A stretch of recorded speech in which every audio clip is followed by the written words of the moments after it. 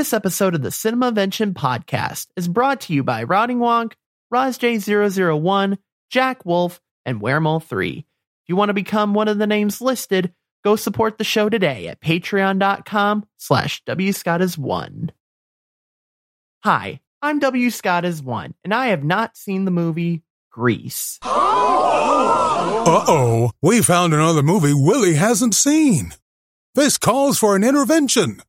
A Cinemavention. Where'd you get those goobers?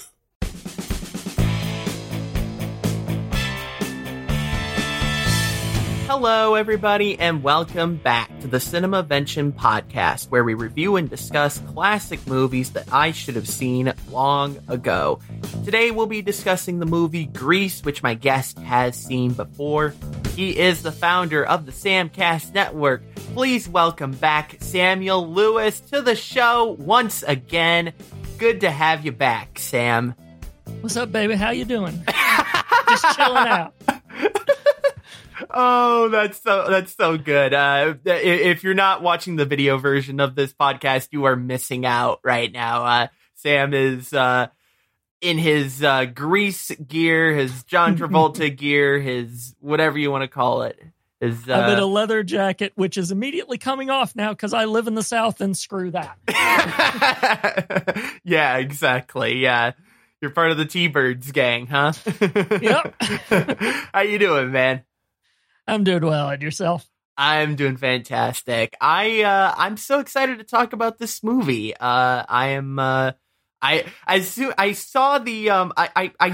I knew we were going to do this movie, I knew that, I was thinking in the back of my mind, I was like, okay, Sam is probably going to want to cover this movie with me. I checked the list of guests for this movie, and of course your name is listed, and I'm like, of course it is. Yep. It's like I couldn't not like it. I mean, and I guessed correctly, so I'm glad I guessed correct. Definitely. Alrighty. Without further ado, let's go over the stats like we always like to do. Grease is available for rent or purchase on all major internet distributors and is available to stream on Paramount Plus, which I guess makes sense because it was released by Paramount Pictures on June 16th, 1978. The movie was directed by Randall Kleiser and stars John Travolta, Olivia Newton-John, Stockard Channing, Jeff Conaway, and Diddy Conn. That is a great name, by the way. The movie had a budget of $6 million. Wow, only $6 million?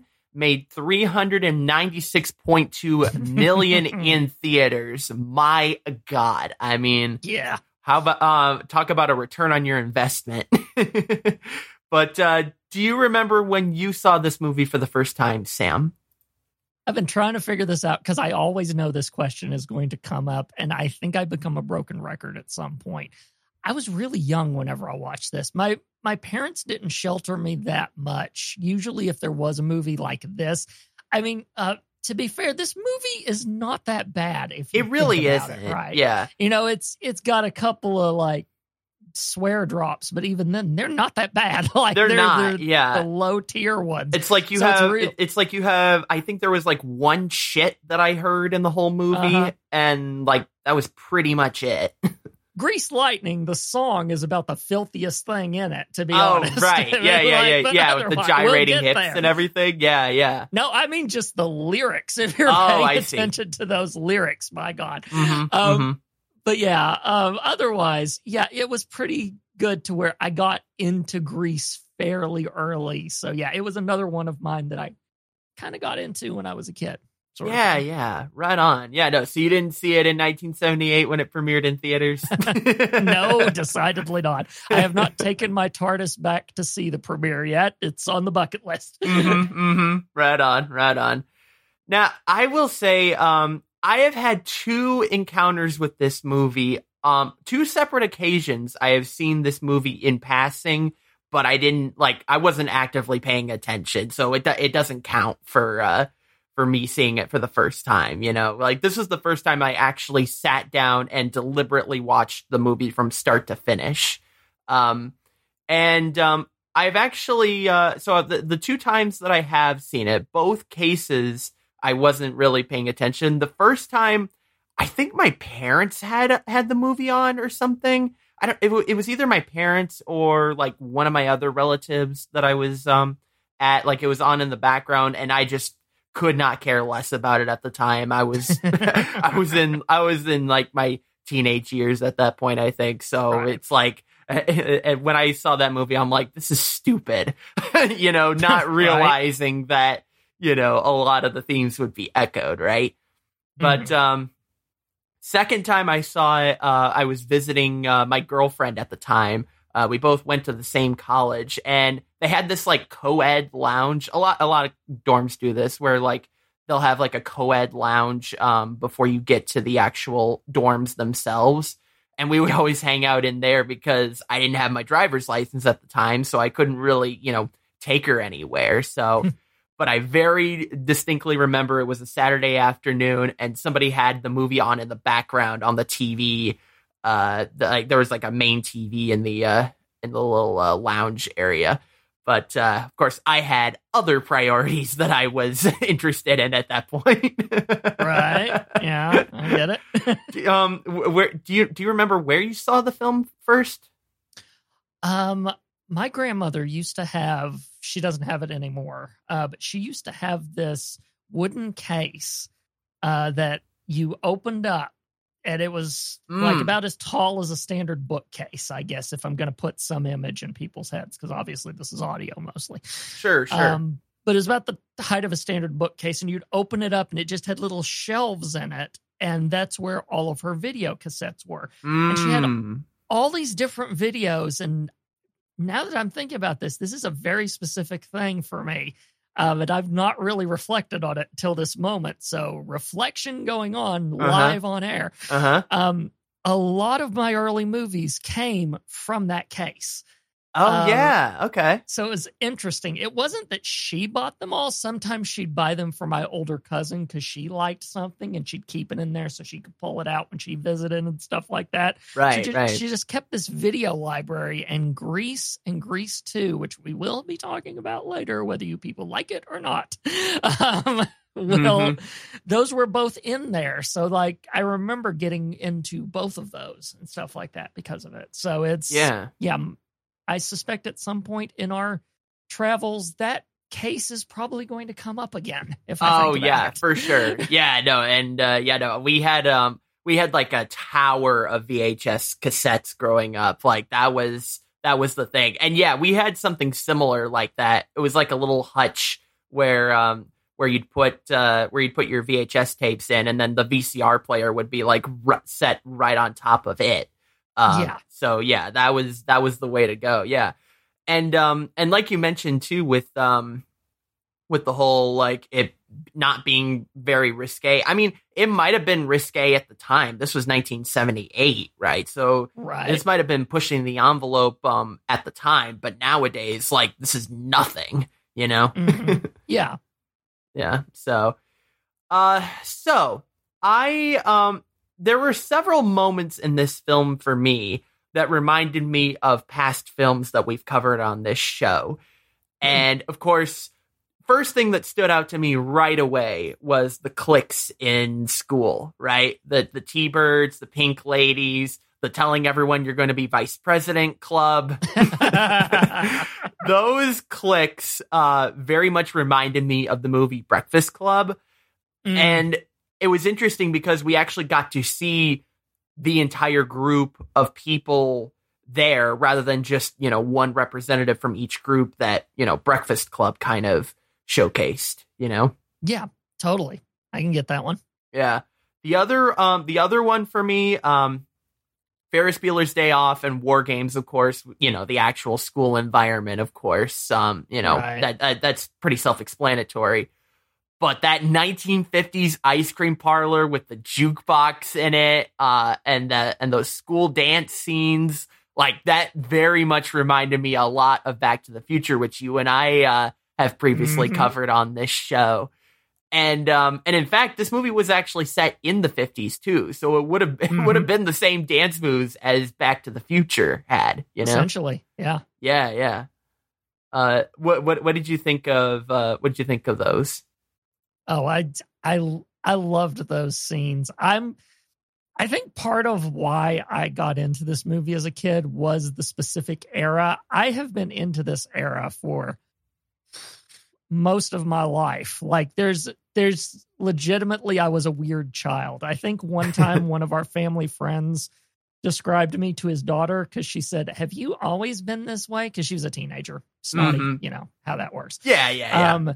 And he said, "Sam has always been a little man for as long as I've known him, and I've known him since he was up to my knee."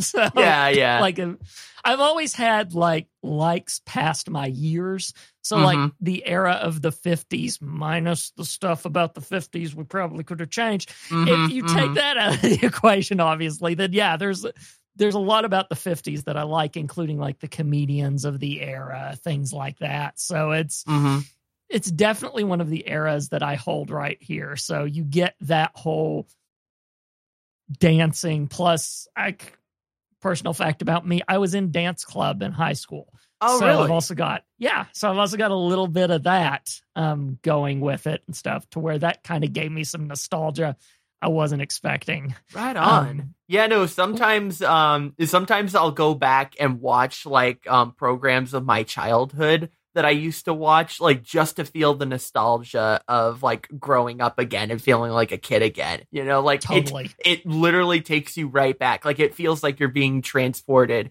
back to your childhood when you're watching these. Like it really does, man. Like yes. It's crazy.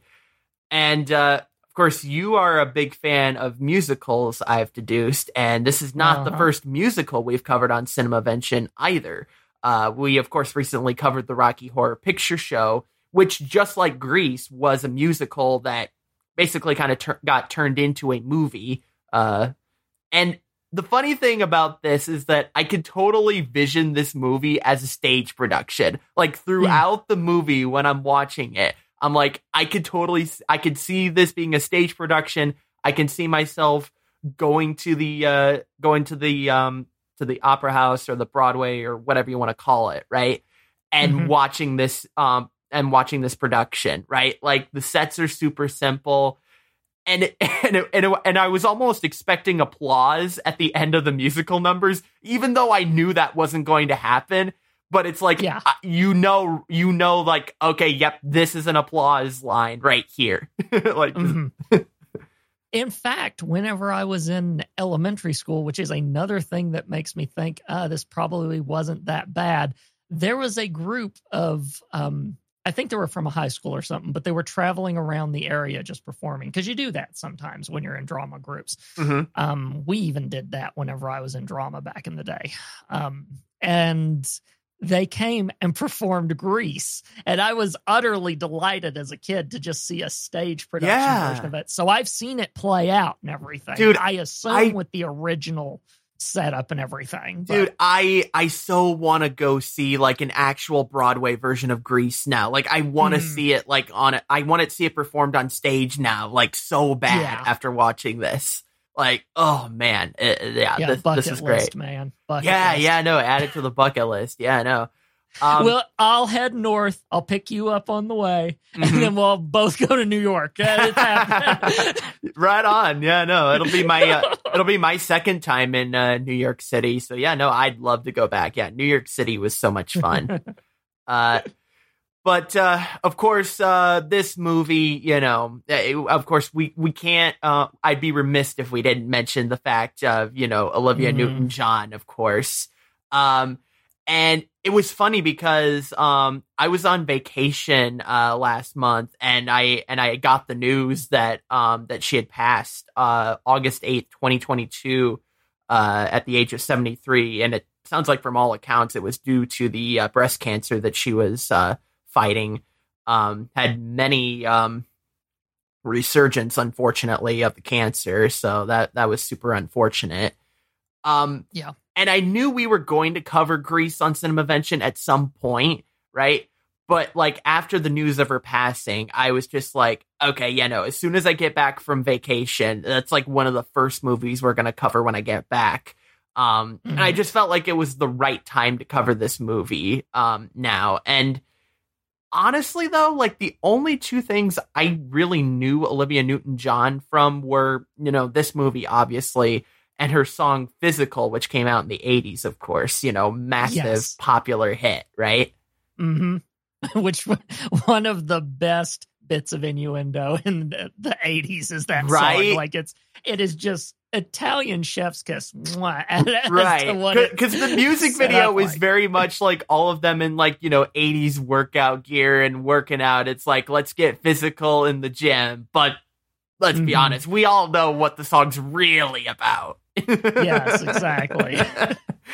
But I don't know. Are there any other Olivia Newton-John projects that you want to note here? Because those were the only two I knew of her. And to be honest, there's not really, I don't know. I felt like she just didn't really do that much after Physical came out. I know of them, but I have not watched them. So I know about Xanadu, right? Mm-hmm. But I've never watched it or anything. So I can't really say much about it. I think she really is kind of Sandy in my head, and I know she's done other things, and it's so unfair for me to just know her for one thing, right? But that's sort of where I am with her too. It's like you can't help but just you can't help it, right? It's like and I'm sure and I know actors and actresses get really annoyed sometimes with just being put in a box like that.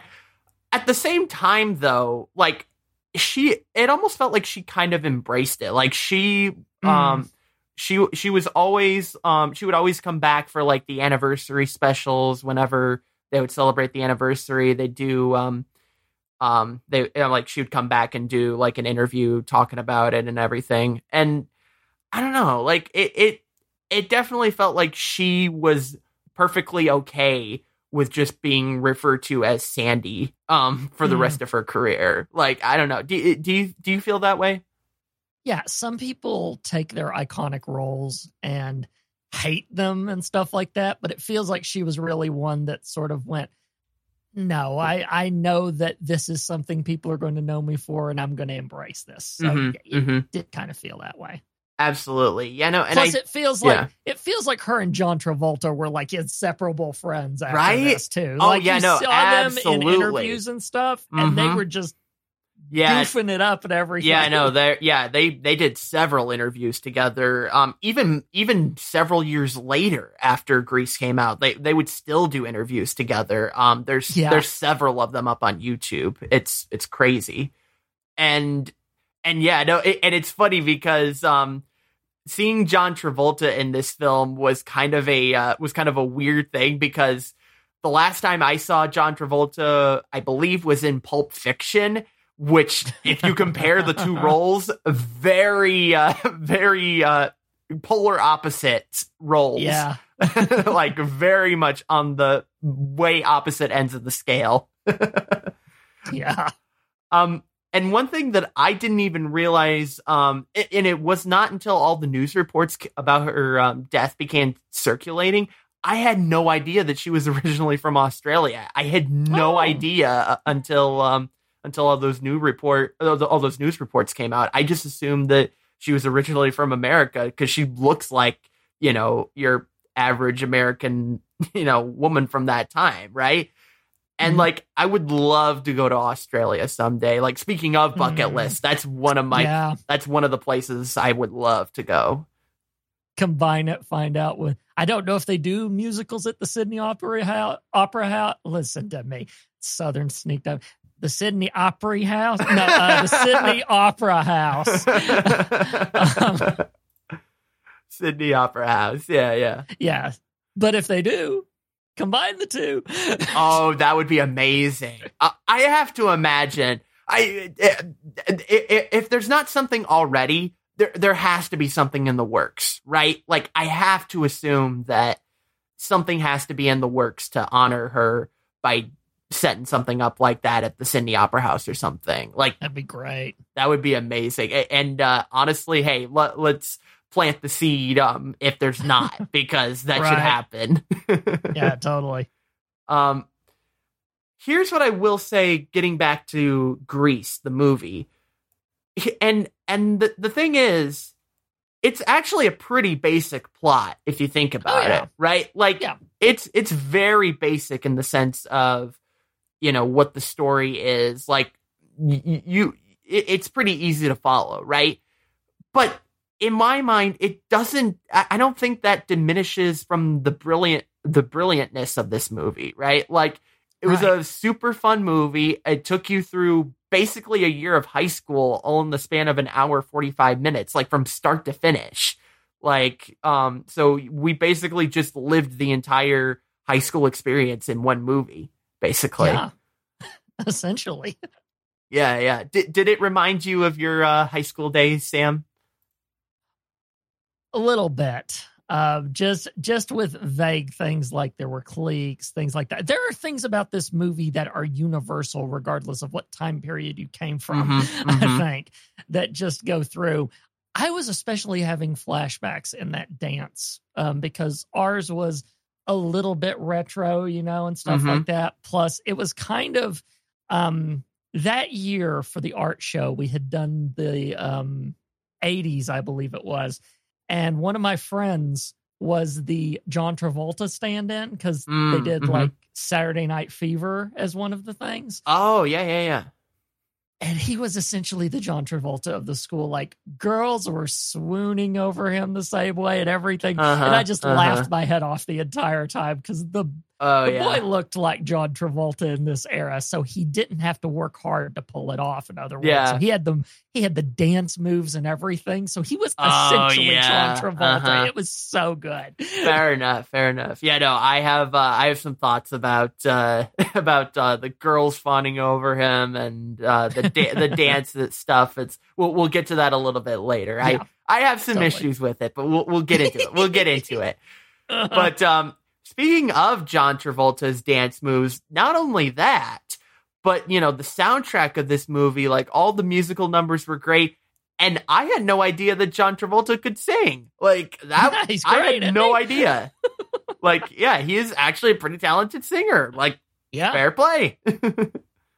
Oh man, I mean, Olivia Newton-John was better though. Let's just be real. Not to compare. But I think it's definitely hard to pick favorites from the soundtrack, right? Oh yeah. But I think my top 3 favorite songs from the soundtrack are Summer Nights, of course, Greased Lightning, and You're the One That I Want. And granted, those are probably everyone else's favorites too. But those were probably my favorites. Yeah. What were your favorites? Oh goodness. Yeah, it's so difficult. Summer Nights, definitely, and that has a connection with like high school. We used to joke because someone had to be the one to do it, so I was always the one that the very problematic line, "Did she put up a fight?" So I was the one that took the bullet on that one every time. Yeah. I think you pretty much picked the ones I would probably pick. Hopelessly Devoted is probably one I would also put on that list, which is, we'll talk a little bit about that in a second. For sure.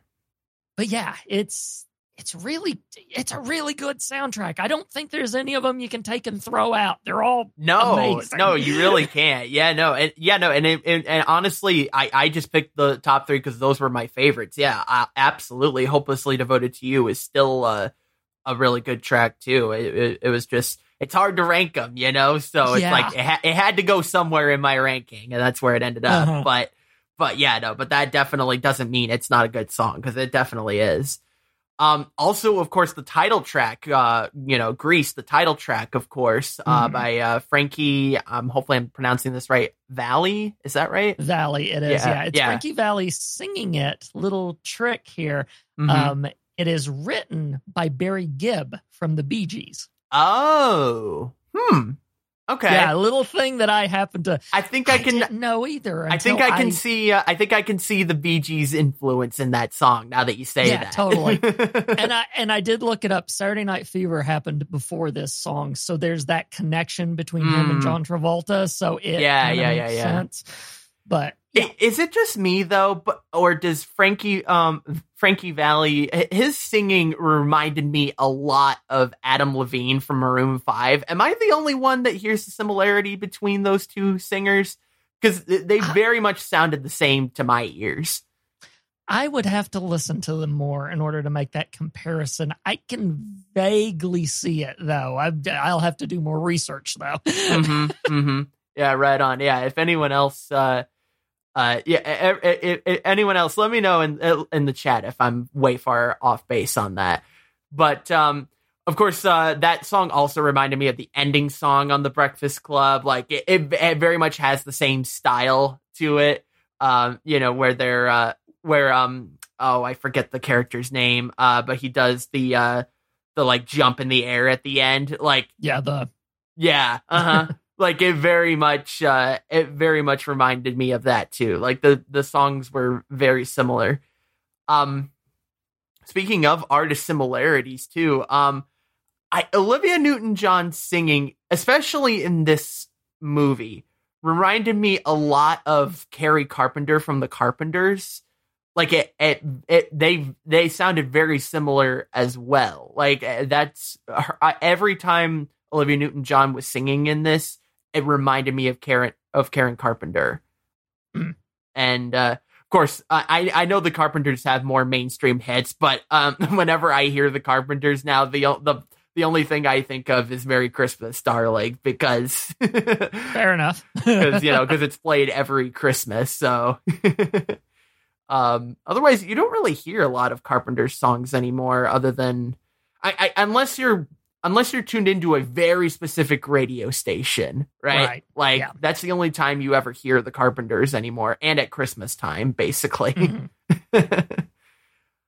But you mentioned Hopelessly Devoted to You, and in my research, I actually found out that song, along with You're the One That I Want, are not actually in the original musical. Those were added to the movie edition first, so they were a part of the movie.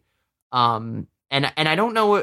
I wonder if they did get added to the actual musical later.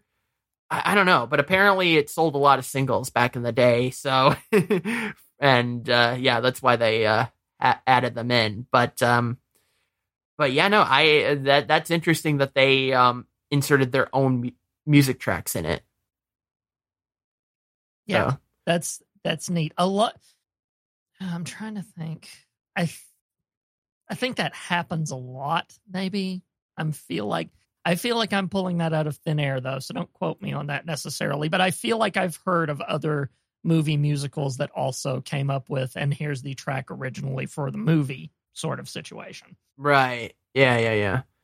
I don't think it really happened for a lot of the classic ones. I'm talking about your My Fair Ladies, your West Side Stories, although that one I think might have had one, so I might have to pull back on that. But anyway, point is, I think I've heard it done for other ones before. So I think I want to say Footloose had like stuff added to it.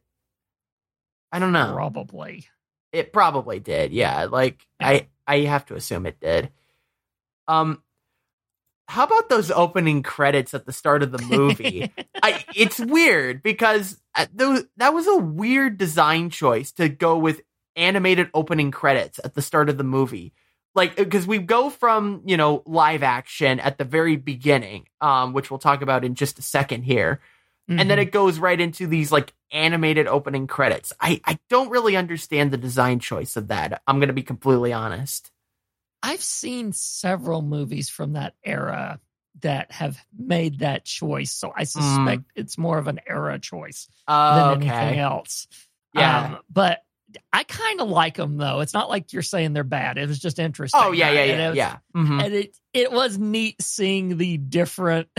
the different ones and go, oh, that's you. Okay. And stuff like that, as it just revealed the different ones. And whoever did draw those did a pretty good job, because they're sort of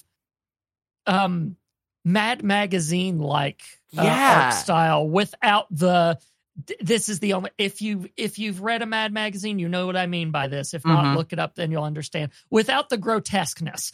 Right. Or, it was more that style of caricature and a bit more accurate, right? Yeah, for sure. Well, and because here's the thing, the closing credits, where they had all the credits in basically like a yearbook, that made sense to me, right? Because it's at the very end of the of the last day of school, everyone gets their yearbook at the end, so that made sense to me, right? But you even see it on screen, right? Yeah. But they even like laid out the credits, sort of like a yearbook too, which was really a nice touch. And like, so I don't know, no. So I guess if it was like an era choice, that makes a lot more sense, because otherwise the animatedness of the opening credits seems completely just random otherwise. So that would make way more sense to me if it was of the era. So that makes a whole lot of sense. Of course, we talked about the cold open, and at first, when the cold open played, I thought we were jumping ahead to the end of the movie at the start, with Danny and Sandy at the beach. And I guess in a way, the end result still ended up with them being together. So I guess it was sort of, kind of. I mean, I don't know. It's not, but they did end up together. So I mean, I don't know. But that was funny to me. I was like, wow, we're jumping right into this thing. Wow. All right. Right.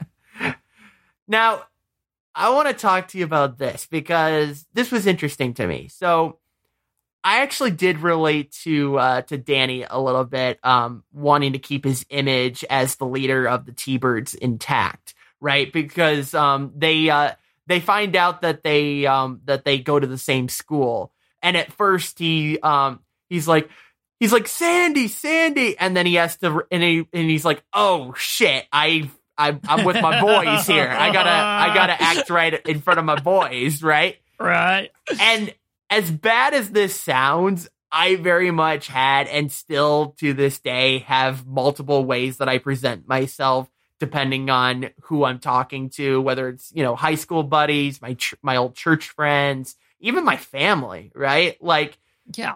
And like, trying to stay cool in school, but also keeping the balance of staying true to yourself. It's a very fine line, right? Very. Yeah. Yeah.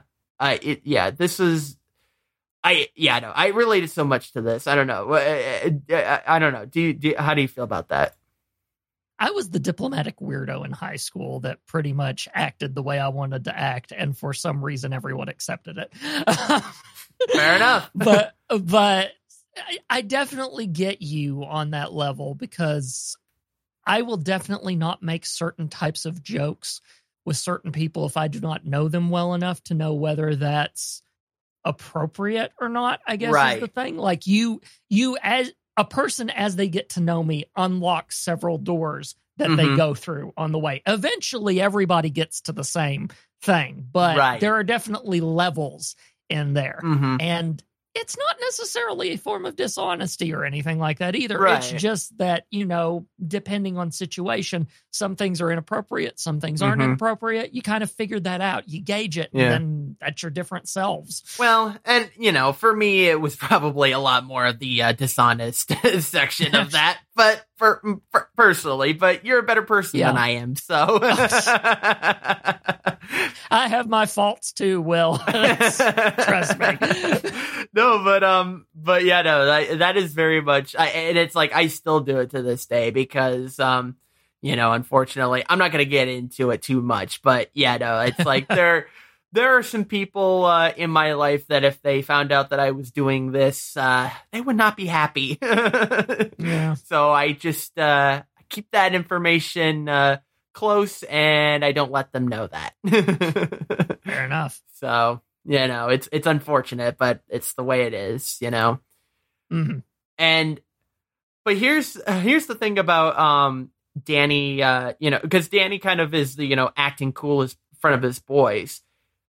And I don't know, it almost seemed like the relationship that formed between you'll have to help me on this, Rizzo and Kaneki. Yeah. If you think about it, like that relationship to me, I feel like was kind of the turning point for Danny. I don't know. Like, what do you, I'm curious what you think about this, because in my mind, you know, Danny almost needed like quote unquote permission, you know, from his boys. Like it needed to be like socially acceptable for him to pursue Sandy again.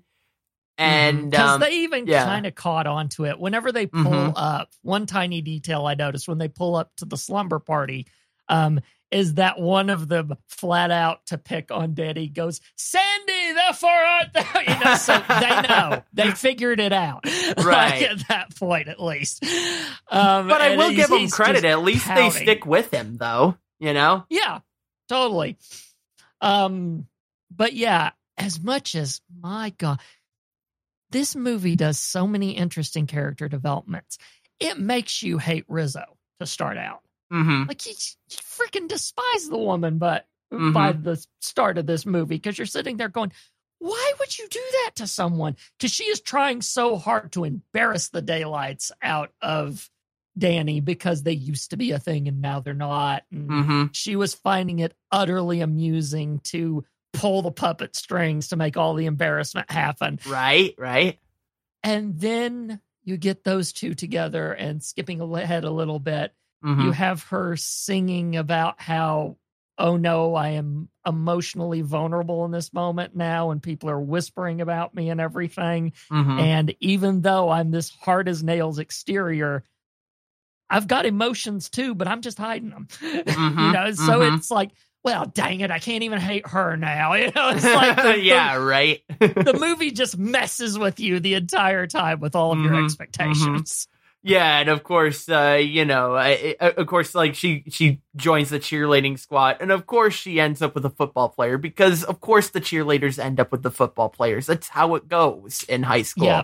That's and then eventually she's like admitting, I can't stand it. I don't. Yeah, right. Yeah, no, she just runs back to Danny later on, and and it seems like the football player will be fine. It sounds like he's doing Apparently. just fine for himself. Yeah, I think he found the girl that's wanting to be class vice president or something. If I'm not mistaken. Yeah, there no, was I one think, of them. Yeah. Here's what I found interesting and kind of hilarious too, because the T-Birds are already skipping school the very first day. you see them skipping school right away. And my favorite part was when Sonny said, you know, he was like, I'm not going to take any crap from anyone. And then he proceeded to take crap from the teacher, and he said he would be going back to class, right? Also, perfect time for me to slide in Miss McGee and Blanche. I mean, I love all of the staff in this movie, because normally staff is presented as these fuddy-duddy, you know, oh, the cool kids are being brought down by the man sort of thing. All of the staff members of this movie, some of them, by the way, played by very iconic actors of the 50s, which is kind of the joke of it. One of them we'll get to later. But just the double act of Miss McGee and Blanche, where Miss McGee tries to hold it together because she's the principal. And you can tell with the subtle looks that the actress places on Miss McGee's face. It's like, I am slowly falling apart, and I'm just trying to make sure that this ship doesn't sink by the end of the year. Not helped at all by Blanche, which is this lovable, bumbling assistant that she has. Like, I love that little thing that happens just before she goes out to catch Sonny and them. Where she goes, Blanche, have you found the reports for this year? Yes, Miss McGee, I was just handling them. And she's licking something off of her fingers, and just casually McGee goes, oh, great, they'll be nice and smudged. No, these are the reports for last semester. Now, maybe next semester we'll find the reports for this semester. You're always looking for those TPS reports. You know, you get the Office Space reference there. But also the fact too that I love how Sonny is the only one to get in trouble, and the rest of the T-Birds are just standing right there, and you're not going to punish them, right? The only way I can make this work, because I hadn't really thought about this until you put it in the notes, and I went, wait, he's right. Mm-hmm. I can't imagine that Miss McGee didn't hear him running his mouth. So Right. I feel like that was her move to walk Right. up and totally just target him in front of his friends and not acknowledge them, because that's the perfect, like, you think you're tough, huh? Well, I'm going to take you in front of all your friends and I'm going to decimate you. Absolutely. No, that actually makes a lot more sense now that you say that, for sure. And yeah, no, but that was just so, that was golden. That was just a great line. It was in the really movie. good. That was great. I love how that insult that Rizzo throws onto Marty, that one character who's at the lunch table who's wearing the glasses, and she hoped that the glasses would make her look smarter. To which Rizzo responded with, "Those glasses don't make you look smarter. You can see your face." Ouch! You can Brutal. still smell the burn. Yeah, dude. I felt that. Like, I felt that. It wasn't even directed at me, and I felt insulted. Yeah, totally. Oh, that was brutal line. The football coach, man. The football coach tried to get the team out of the 7-season slump that Rydell has had. By the way, I can't relate because our football coach got us to the championships all the time. Just saying. Nice.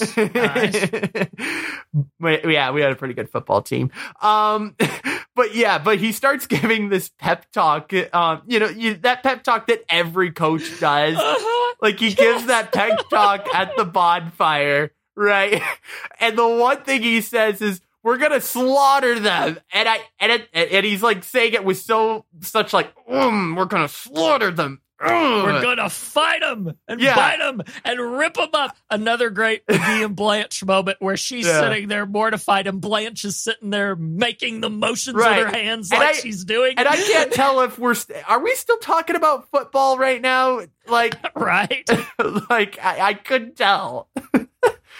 Coach Calhoun, by the way, played by the great Sid Caesar, another 50s comic of the era. So again, he's one of those actors I was telling you about that slides in and is like, there's a reason you're here. Oh, yeah, for sure. Side note, those marching band uniforms, yeah, I wore those. They're not fun. I hated them. And I actually found out recently that they just retired them at my school. I went back to watch a football game last year. And they had ditched them for t-shirts and jeans, and I was so jealous because some nights that you had to wear those, oh my God, those were horrible. Oh, I can imagine. Yeah, I know. It's like, you youngins have got it good these days. You don't realize how we walked or we crawled so you could walk.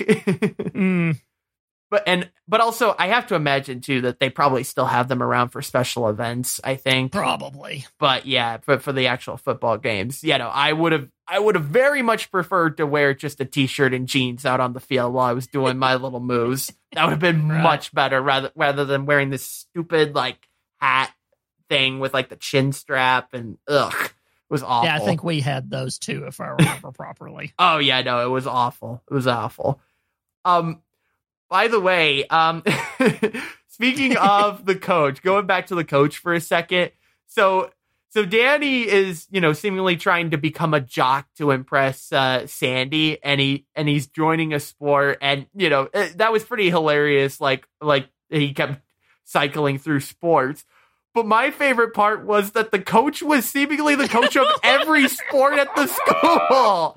Every sport he was the coach of. Like, how does he have time for all of that? I know, right?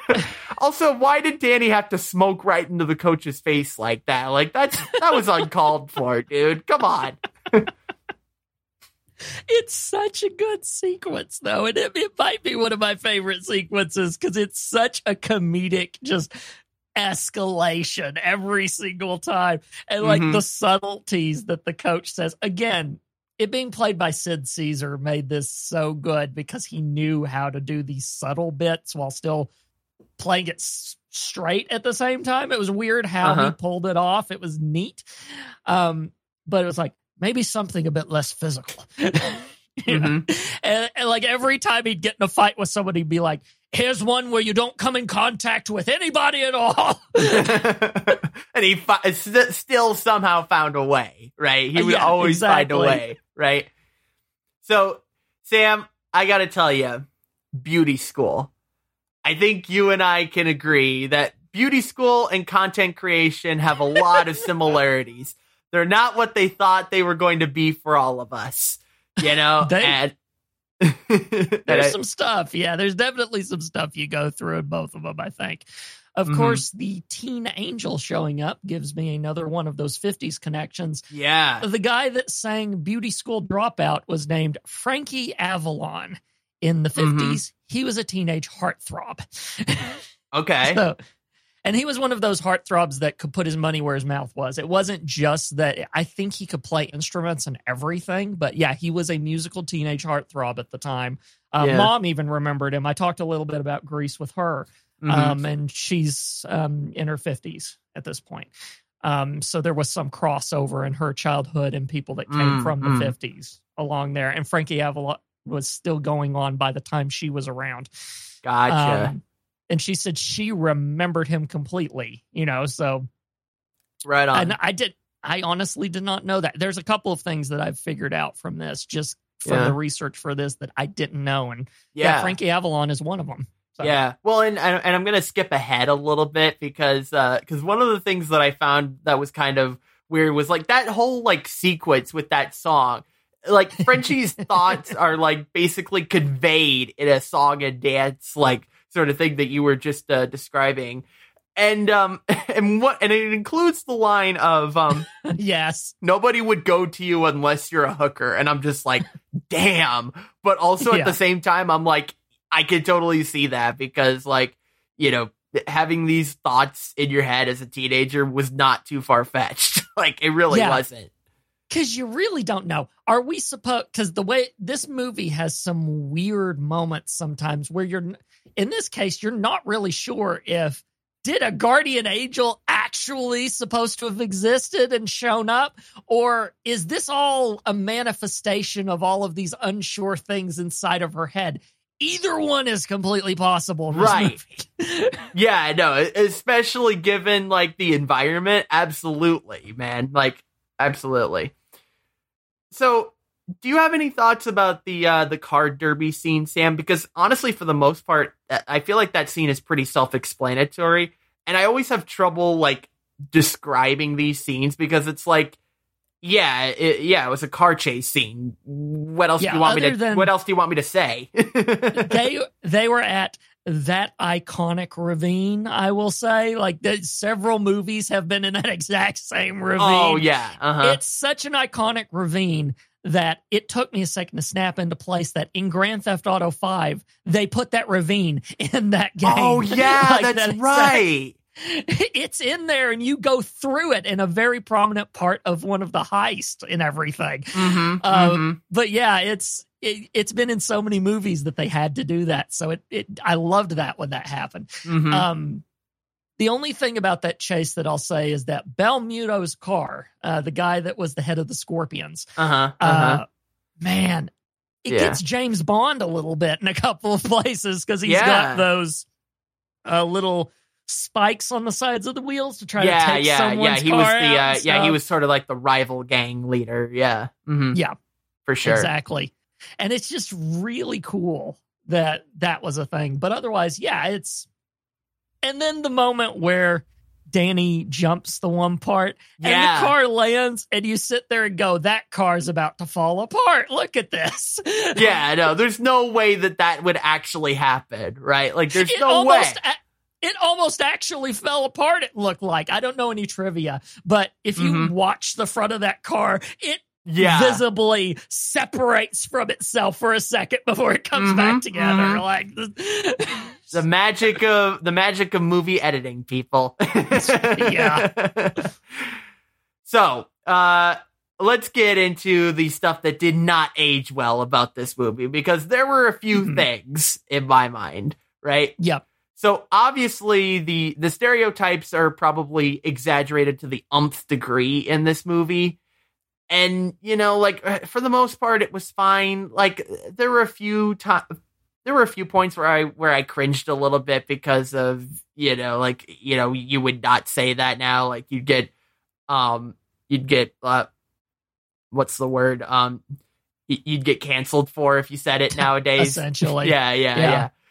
But there were other issues that I had. I don't know if you caught this, but when they were having lunch on the bleachers, there was definitely this perv that was just looking under this girl's skirt. Like, oh, that was Putz. That was one of the T-Birds, and they gave him crap for it too. To their credit, they, instead of just letting him do it, they went, "Look at this."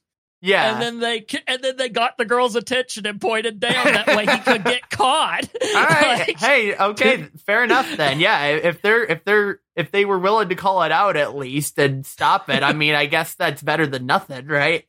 Yeah, that's actually pretty progressive for them, I guess. Mm-hmm. Side note, by the way, is that a thing that would happen? Like, did at your school, did they ever did everyone eat lunch at the bleachers? Like, were there people that would go out to the bleachers to eat lunch? Because that was never a thing at my school. Yeah, not for us either. There was a little outdoor area you could go to, right? Ours, and we didn't even have that, to be honest, either. Yeah, and those were the two places you could go. Mm-hmm. Yeah, no, I think it was because the logistics of our school, like the school was on one side of the road and the football field was on the other. And so I think that was probably why they didn't do that, was because they didn't want to have to deal with, you know, kids crossing the street. Because, of course, you know, they're on their watch, right? So, yeah. So that, they can't allow room for air like that. So yeah, and our outdoor area was right out the door of the cafeteria. Like, you literally walked out the cafeteria, and they had massive windows to where you could totally see everyone sitting out there. So everything was covered. Yeah. So that Makeout Mountain, right? Like, I've definitely seen that scene before in plenty of other projects, like film and TV and stuff. And, like, you know, that I have to assume that was very much a 50s thing, was just having all the cars out on the, especially probably out in California where you have those big hills like that, right? And I just, the fact that his condom breaks because he's had it since 7th grade, like, dude, like, that was rough. Practice safe sex, people. That's all I'm saying. Too real. Right? Too real. I feel like someone else in the actual reality of the Earth has actually had that scenario, though. That's the sad part. Also, the kid's fucking lucky she didn't get pregnant, right? Because from all accounts, it sounds like they just did it anyway. And he's fucking lucky she didn't get pregnant. Yeah. Oh, jeez. Speaking of safe sex, we talked about this earlier with the school dance. And, you know, they did their best to try to keep people from getting too close on the dance floor. You know, as the saying goes, leave enough room for Jesus, right? Like, that's always the saying, right? Right? Yeah. I will say, though, at my high school, though, our high school dances, there was none of that. Like, the only thing the teachers were looking out for was people going to the bathrooms to have sex. Like, quite literally, that was the only thing that was pretty much forbidden. Like, everyone was like grinding all up on each other when I was going to the high school dances. Like, and nobody was ever told to stop either. Like, there were definitely people watching, but they did nothing to stop it, right? So so I feel like, you know, we've progressed, I guess, a little bit, and progressed, I guess, if you want to call it that, in that regard. And to be fair, this might have been more of the thing of, look, you're about to be on national television, which, by the way, was highly censored at the time. That too, right. So that's probably why they're trying to stop him from Dirty Dancing in this scenario, because... Yeah. We don't want an FCC fine. Yeah, which of course they ended up getting anyway because they had to moon the audience, right? And we saw like fucking like bare ass just hanging out, I might add, right? Like, yeah, totally. But yeah, it was that was a neat scene all around just because of that. Mm-hmm. I mean, my high school was the exact same way where, yeah, there was some grinding going on. In fact, group of my female friends thought they'd be funny. Got the girl that I came with to the dance to say, hey, come here, dance with me. Mm-hmm. She drugged me somewhere. Then they surrounded me and dirty danced me. And because they knew I wasn't going to do that. Yep. I'm not really my style, right? Yep. But they were like, no, we're going to embarrass the heck out of Sam. I will say, full credit to, there were two female friends that I had. I wasn't close with them, but I was acquainted with them, right? And they, I will give them massive credit because they, I very distinctly remember my very first high school dance that I went to. And once they got to the slow dance part, I was just like, I don't know what I'm doing. I just went off. And there was like this one girl who would always slow dance with me every time. Aww. Always would. No. And she was great. And yeah, no, I always appreciated them because they made me feel like inclusive and everything. Like I appreciated that from them so much because I probably would not have, I wouldn't have had a dance the entire night if it weren't for them. So yeah, so I always appreciated them. They're great people. Totally. But yeah, so those news cameras from the 50s, man. Yes.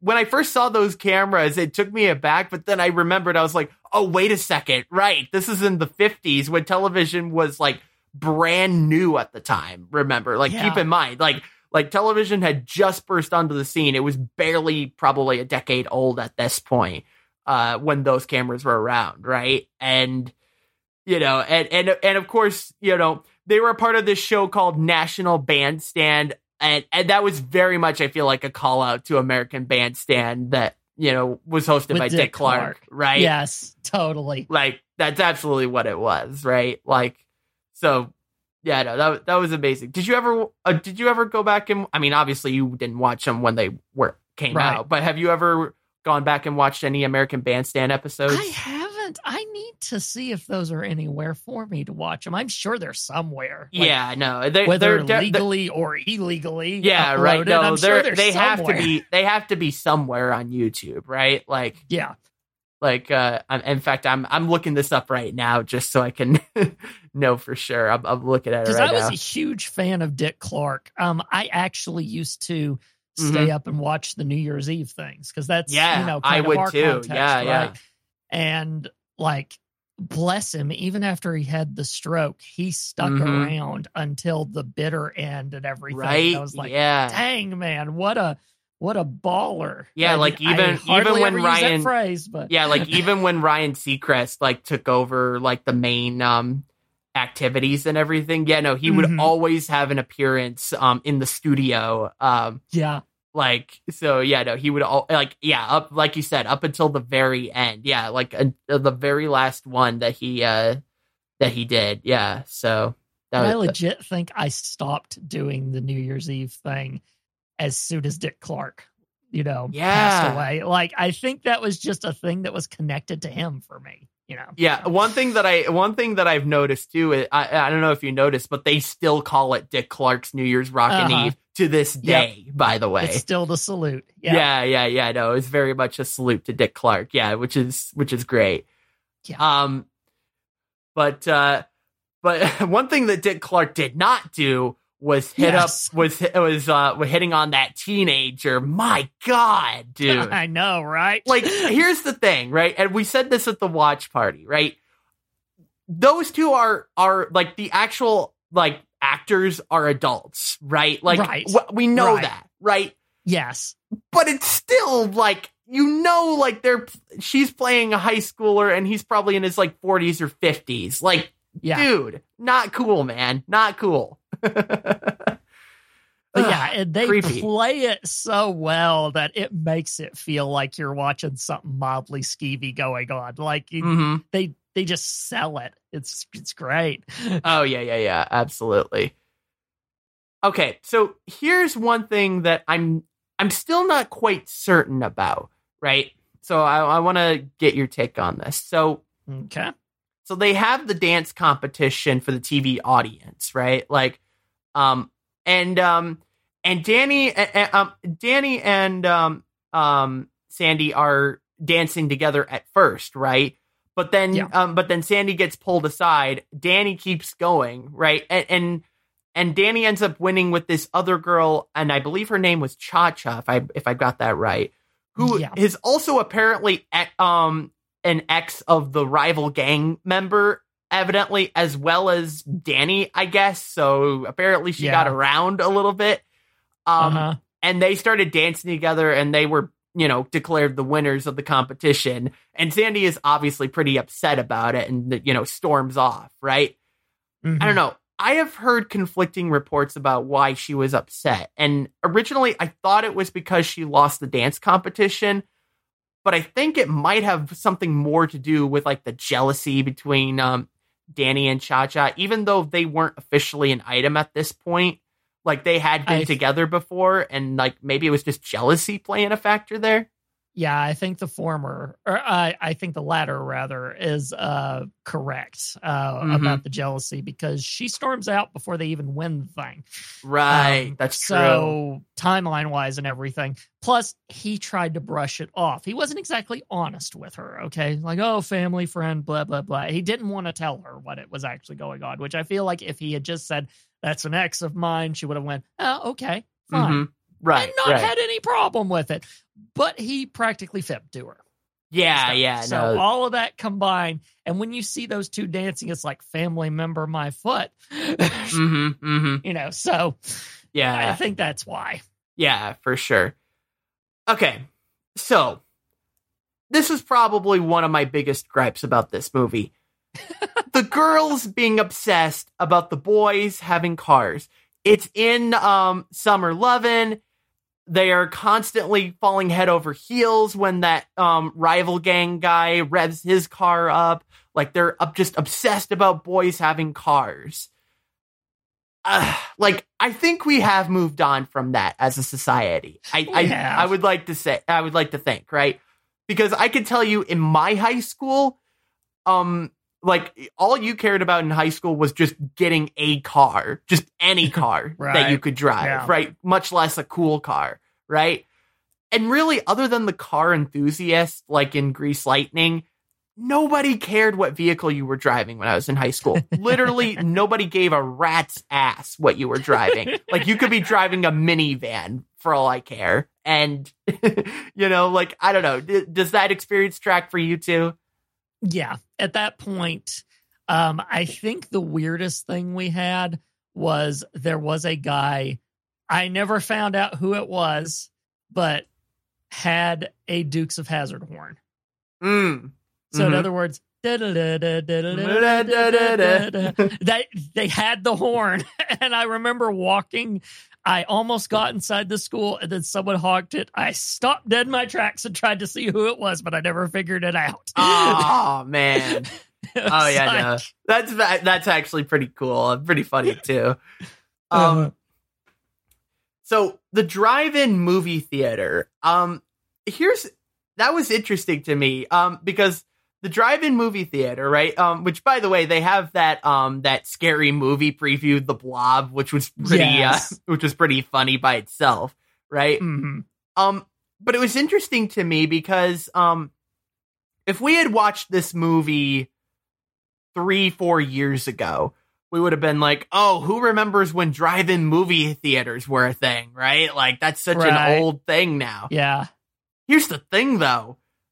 Because of the pandemic, before the pandemic, they were really on a decline, right? Like, there was not a whole lot of them left.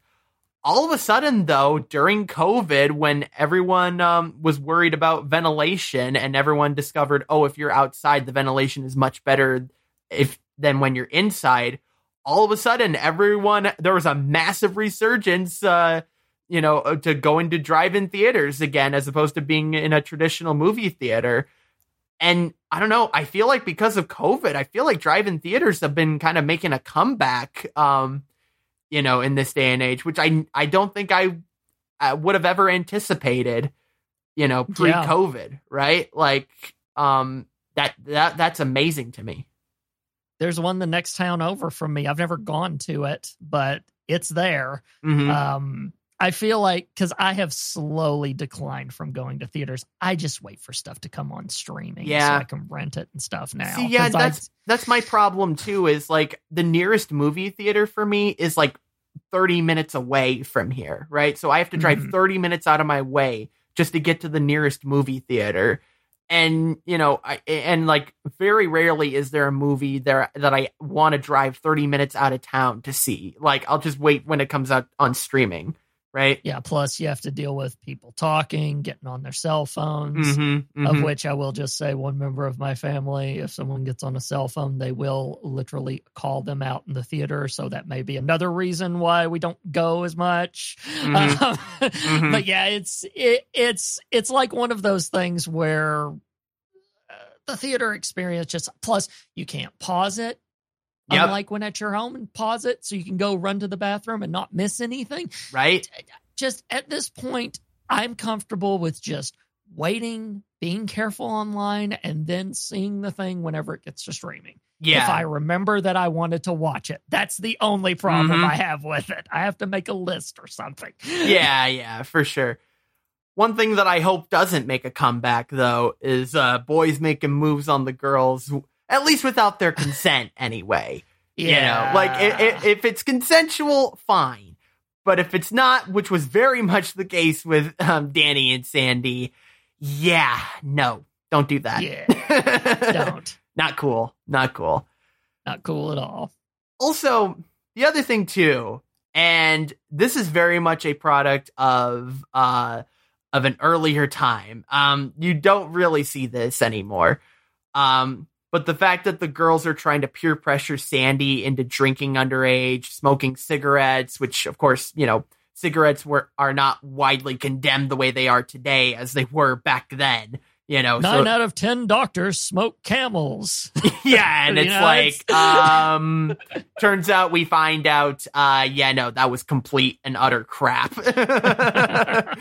But getting a piercing when she clearly doesn't want to, not to mention the girls smoking in the school bathroom,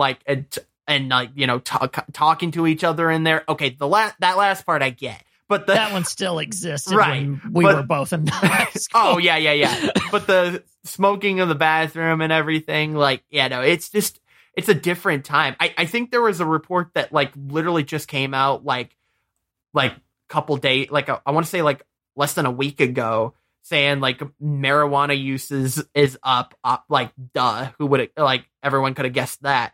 But smoking is actually on a rapid decline. It actually is going way down. I think less than half of all Americans smoke cigarettes now, according to the latest stats.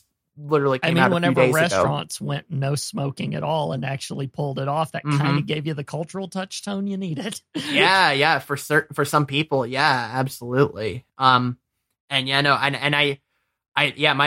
grandfather on my dad's side smoked, and I always wonder if he would have survived just a little bit longer had he not stopped smoking cigarettes. And kudos to my dad for not going down that route and starting that habit, because and that would not have ended great. And I'm proud to say I have never smoked a cigarette in my life. Don't plan on it either. So I literally tried it once. This is a public confession. Not many people know that. I tried it once, and it was literally one of those. What is this? I don't. Yeah, don't get me wrong. Yeah. Especially when I felt the buzz later of you need another one, most people would go, oh, give me one. That way I can get rid of it. That was like, oh, no, I'm definitely not doing this now. Let's wait for this to wear off and never do it again. Right. Yeah, no, don't get me wrong. I will absolutely have I will absolutely talk to like people while they're on their smoke break. Those conversations, despite the secondhand smoke, those conversations are the best. Like when you're when you get to talking to some people out on their smoke break, you learn a lot of neat and interesting things about a person when they're on smoke break. I couldn't have stuck with it anyway because I can't be around people when they smoke now. My allergies don't like it. So I will stand away from them and have that conversation you're talking about. Fair. No, that's fair. Now I actually do have a huge problem with the ending of this movie, which is basically, and I think we both see this different ways. So this will be a fun part of the conversation, yeah, no, fair enough. Yeah. So here we go. So the ending of this movie, which is kind of the premise, basically it kind of symbolizes the premise of this movie for me, is Sandy giving into the peer pressure and becoming, and like just completely ditching her whole, like she's this innocent girl who doesn't smoke or anything, and then just, and dress modestly. And then just out of nowhere, she is like, you know, in the, like these very tight clothes. Like, you know, she's wearing the jacket that you were at the start of this show. Like she does a complete 180 from how she's acting at the beginning, like for the rest of the whole movie. Right. Mm-hmm. And also here's the thing that's just as bad. Danny is also trying to change into something he thinks she wants too. Right. Like, I don't know. It's like, I feel like that just sends a bad message of, you know, not, you know, standing for yourself. I don't know. Well, here's the thing, though. At the end, both of them realize they don't have to do that. Mm-hmm. So it's sort of that moment of, now we're together, right? So sure. Who knows how they actually are after that movie, if either of them switch back or anything like that. Doesn't really matter because they're together. I mean, we might have a little bit more insight when the prequels come out. I'm just saying we might have some more insider knowledge, maybe. Yeah, because there may be a flashback for all we know. For sure, yeah. Also, that school carnival at the end of the school year, we never had one of those. Closest thing that we had was like a spirit day where like all the classes would compete against each other, you know, like we do sports and stuff, but there was also things like puzzle building and my personal favorite, the video game competitions. We'd have Guitar Hero, we'd have Wii Bowling, we'd have all of that stuff. If you think about it, our school had esports, which was pretty, knowing my school, it's impressive we even had any ounce of esports during Spirit Day. But I love how they also like rightly ask, like, what if we lose touch when they graduate? Like, that they just decide we'll never grow apart, guys. We're always going to stick together. Listen, reality check. I've got some bad news for you. You absolutely will. Even with Facebook now, I still don't talk to any of my high school classmates except at high school reunions. And I'm friends with all of them on Facebook, and I still don't keep in contact with them. I've got a small group, but otherwise, yeah, it's definitely one of those where you're not going to stay with everybody. And a lot of that is people change and stuff like that. You know, it's you evolve over time. I mean, heck, your brain has not even fully psych student coming out. Your brain has not even fully developed at this point by the time you get out of high school. That won't happen till you're 25. So you're not even fully cooked yet. Yeah, right. I mean, I feel like I'm 26. I feel like my brain's still not fully developed, but that's another story. You'll feel that for a couple of years. Trust me. That's normal. Yeah. But yeah, no, I will say I went to my 5-year high school reunion. Yes, we had a 5-year high school reunion. And I will say, like, there was, even within 5 years, just the drastic change in everyone's demeanor was very apparent. Like, you could definitely tell that we had grown up a little bit even in the 5 years since we had graduated high school. I think we're actually coming up on our 10-year reunion in about 2 years, so that'll be. I'm curious if they're gonna plan anything for that. I imagine they probably will, but that'll be interesting. Ours tried to come up with a reunion and it fell through the cracks, so I don't know if they're ever going to try that again, but we'll see. Right on. Yeah. Well, was it like a 5-year, 10-year? Oh, maybe a 10-year? Oh, wow. It was a 10-year. Interesting. Because I would have expected like a 5-year to fall through, but that's interesting for a 10-year. Wow. It's hard to get a hold of everyone and get that stuff working. Even it really is. Facebook. Yeah. So it's... For sure. By the way, Danny's car can just fly at the end of the movie. Yeah. What? This is not how any of this works. This is why I questioned whether an actual guardian angel showed up or not. Because if a car can fly in this movie, why not? Sure. Yeah, no, let's just, cars can just fly. Sure. Yeah. Yeah, we figured out flying cars in 1950. Sure. Also, they called this movie Grease, right? I have to imagine it was just because of all the grease that they used in their hair for this film. I feel like it was like a double meaning sort of joke. Like the grease in their hair, because they were all greasers, right? Oh, yeah. But also all the car work. Oh. Right. I didn't even think about that. That's right. I feel like it's both, right? Oh, so yeah, it's not like yeah. you were wrong. It's more along the lines of, hey, it's grease for 2 reasons. For sure. All right, so we are running long on this. I apologize for keeping you this long. So we'll speed run through this last part here. But the sequels, right? I'm not sure if we can speed run this next part. Okay, we'll try. Yeah, we'll try. But Grease 2. So Grease 2 was released 4 years later in 1982 as the sequel to Grease, right? What's interesting about this movie, though, is that not a lot of the original actors in this film are in this one. And it also kind of focuses on a new set of seniors at Rydell High School. It takes place in like the 60s, right? Mm-hmm. Like 4 years later, right? Mm-hmm. My guess, though, is that this movie probably didn't do as well because everyone was all new. But I don't know. It's a new set of students, except for Frenchie, because since she dropped out, she had to make up time. Oh, yeah, right? That's right. So Frenchie is there. It does involve a connection to the first set of students. Sandy's cousin, I believe the guy is, comes to Rydell, and she charges Frenchie with looking after him, essentially. Okay. So there is orders from the previous crew. Okay.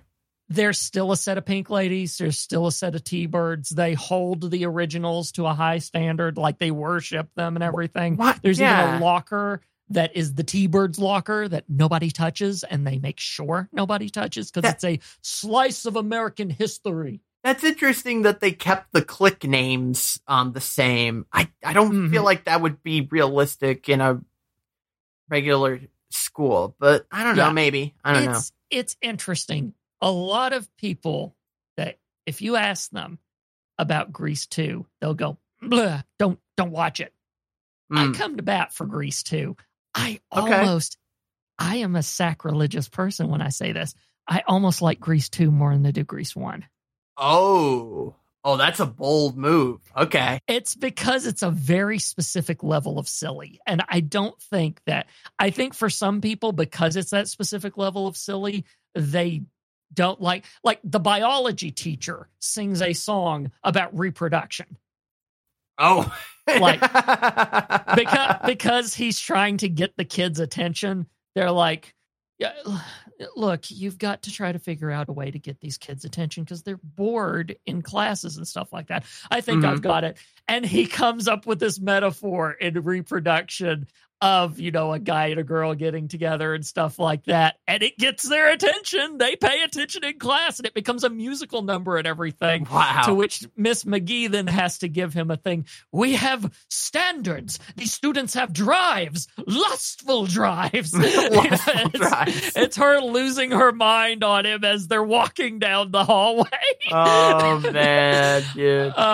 But yeah, all of the people that need to come back for it come back. So you've got pretty much all the staff, along with certain other staff members that are new to the thing, come back. So yeah, of course, McGee and Blanche are back. Coach Calhoun is back. Even the one nerd that they pick on at the beginning of the movie and shows up at the end. Oh, okay. He's back. Oh, okay. All these tiny characters that are connected to this thing are all back. So it's still the same place, and it makes it feel like it. You've just got a different set of students. Right. And it's a different time period too. Yeah. Yep. And even Belmudo shows up. So the Scorpions are still lurking around the place and everything. And they're still the bad guys that the T-Birds are up against and stuff like that. So it's got enough to where it still works as the same universe, and it's just different kids. And this time, the Australian is a guy and the American is a girl instead of the other way around. Oh, interesting. Okay. Okay, but here's the here's the $25,000 question.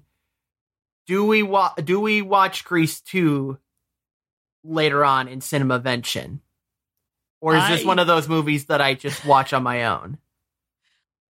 I would very much argue that we do. However, I have the strangest suspicion that this audience is going to give you feedback that says, no, we don't. But if you want someone to take the bullet, because I will grab the gun from you metaphorically and push the bullet into me myself, because I love that movie. Fair enough. So definitely, if you want to go with Cinemavention of an analysis of Grease 2, I will definitely go there with you. All right. That's up to you. Let me know. Email at cinemavention.com if we should cover Grease 2. And if we don't cover it on the podcast, me and you will still have a conversation. All right. Yeah, no, fair enough. Fair enough. That's fair. We could maybe do it on your show. How about that? That'd work. So how about these new projects? So we have Grease 2, the movie that has come out already as a sequel. How about these new projects in development that are essentially prequels to Grease almost, which I didn't realize were even a thing until I was researching for this show. But Paramount Plus has one Grease prequel in the works called Grease Rise of the Pink Ladies, and it'll be set in the same timeline as the Grease movie, only it'll be 4 years earlier, which is interesting. And, presumably it will focus on the Pink Ladies, I would imagine, right? And what's interesting is the way that the Variety article that we have linked in the show notes kind of words it. It sounds like it'll be a streaming TV series rather than an actual movie. That's the way they were kind of describing it. So what do we think about a Grease prequel TV series rather than a movie? You better be careful with your casting, because 4 years, that means that we're taking the seniors that we have in Grease and making them freshmen. Right? Am I doing the math on that? Yeah, freshmen. You're right. Yeah, freshmen. So this is one of those where I can see it being a good idea if they cast it properly. So you had better cast every single one of them perfectly. Well, they actually do have the cast mentioned in the Variety in the Variety article. They have the cast listed there. Like they have everyone listed there. So yeah, everyone go check out that Variety article. Yeah, as long as they play them the same way, because these are really dynamic characters, as we were kind of talking. So you're gonna have to play at pinpoint, or might not work. But I'm looking forward to it. Yeah, for sure. And then Hollywood Reporter has a story about another Grease prequel in development. I would assume this would also be on Paramount Plus, but maybe it'll end up on another streaming service. In fact, Rise of the Pink Ladies was originally wrote for HBO Max, But then it, I guess, got picked up by Paramount Plus instead, which I get, again, makes sense because it's a Paramount movie, so they obviously own the IP for it. But yeah, no, it hasn't been announced where this will end up. I assume it'll be Paramount Plus, but we don't have confirmation yet. But this one is called Summer Lovin', and it focuses on the first few minutes of the film, and I guess it'll just kind of go more into depth about how Danny and Sandy's relationship even formed over the summer in the first place, and it'll kind of go over that timeline. Like basically the first 3 minutes of the movie of Grease is what this movie is entirely focusing on. And I think I like this one a lot because that aspect of the original movie was, I feel like it was probably purposely vague on purpose. Right. And, and realistically, it's only summarized in Summer Lovin', like the song that they sing. And then you just never hear about anything else again. And also too, the fact that Danny like exaggerates the story too means he really didn't get a full, true, accurate portrayal of that story. So I would actually be interested in this prequel personally. What about you? Yeah. And if I was talking about pressure in the first prequel, the Pink Ladies thing, my goodness, the pressure's even higher for getting a Danny and a Sandy. Oh my God. Yeah. Yeah. It's like, good luck trying to find, a new Danny and Sandy. Yeah. That's going to be a tall order for sure. Yeah. But yeah, no, we'll see how it goes. I'm curious to see how this goes. We'll see how it ends up. Some people get really precious with properties that they like, where they go, oh, don't touch my thing. Don't come up with another way of doing it. Stuff like that. I'm always the guy that opens my arms and goes, let's see what you can do. I want to see how you're creative with this. I loved things like Gotham, for instance, and stuff like that for that very reason, because it's take something I love and put a twist on it or do something with it. I very much enjoyed the iCarly reboot with like an adult spin on everything. That was an interesting show. I have to catch up. I've fallen behind, but I need to catch up. You and I and Wermel need to talk about that in particular because I remember we were going to do something about that a while ago, but we should pick that up and figure something out on that. But yeah, no, I'm excited to see where these prequels go. So we'll probably see them in the next probably 2 or 3 years, assuming they don't get canned before then. But right. But we'll find out how it goes. So having said all of that, Sam, it's time to give our final ratings of this movie. I can imagine where you're gonna give this rating. What are you gonna give it? 2 thumbs up. Love it. Yep, I could have guessed that.